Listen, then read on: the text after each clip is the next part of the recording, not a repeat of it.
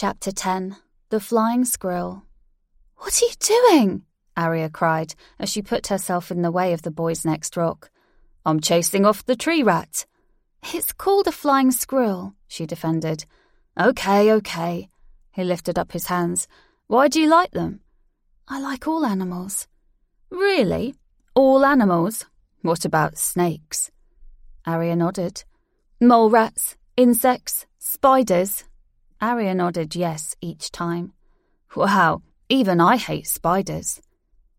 Aria looked up at the white flying squirrel, who was now hiding behind a branch.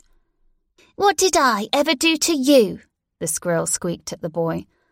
"I'm sorry, little friend," Aria told it. "Are you an ethereal?" the squirrel asked, peeking up its little head. "I am." "Humans can be so mean." "Can you understand it?" Ma exclaimed. "Of course I can. Can't you?" she asked with curiosity. "No. Are you teasing me?" "Of course not. Why would I tease you about that?" The boy shrugged his shoulders with uncertainty. "I've never met anyone who could." She felt his surprise. Why had her mother never told her that humans couldn't speak to animals? She only said they were mean and violent. "What's it saying?" he asked. "It's saying," the white squirrel squeaked, "how would you feel if someone threw rocks at you the size of your head?" Aria conveyed the squirrel's message to the boy. "Oh," the boy said, "I'm sorry." "You should go easy on him," Aria told it. "I expect I might be unkind to animals if I didn't know it really hurt them." "Yeah," the squirrel responded. "Okay, well just don't do it again."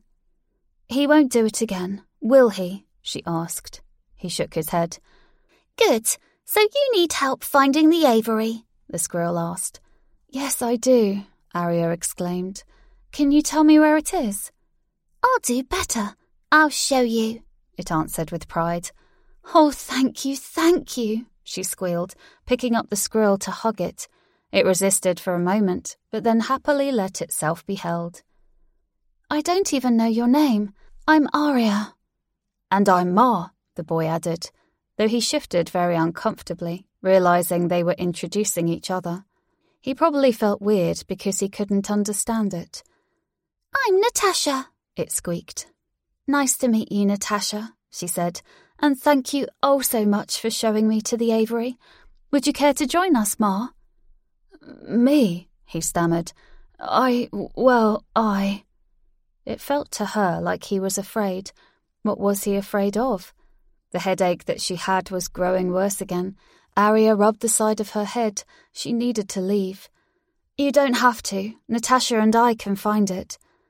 "That's good, because I'd love to," he lied. Aria could always tell when people lied, like her mother could. "But I have things to do," he continued. "That's okay. Well, it was a pleasure meeting you, Ma." She held out her hand and gave his a slap. She hoped she got that right. It seemed she did, and they said goodbye as she returned to the forest with Natasha.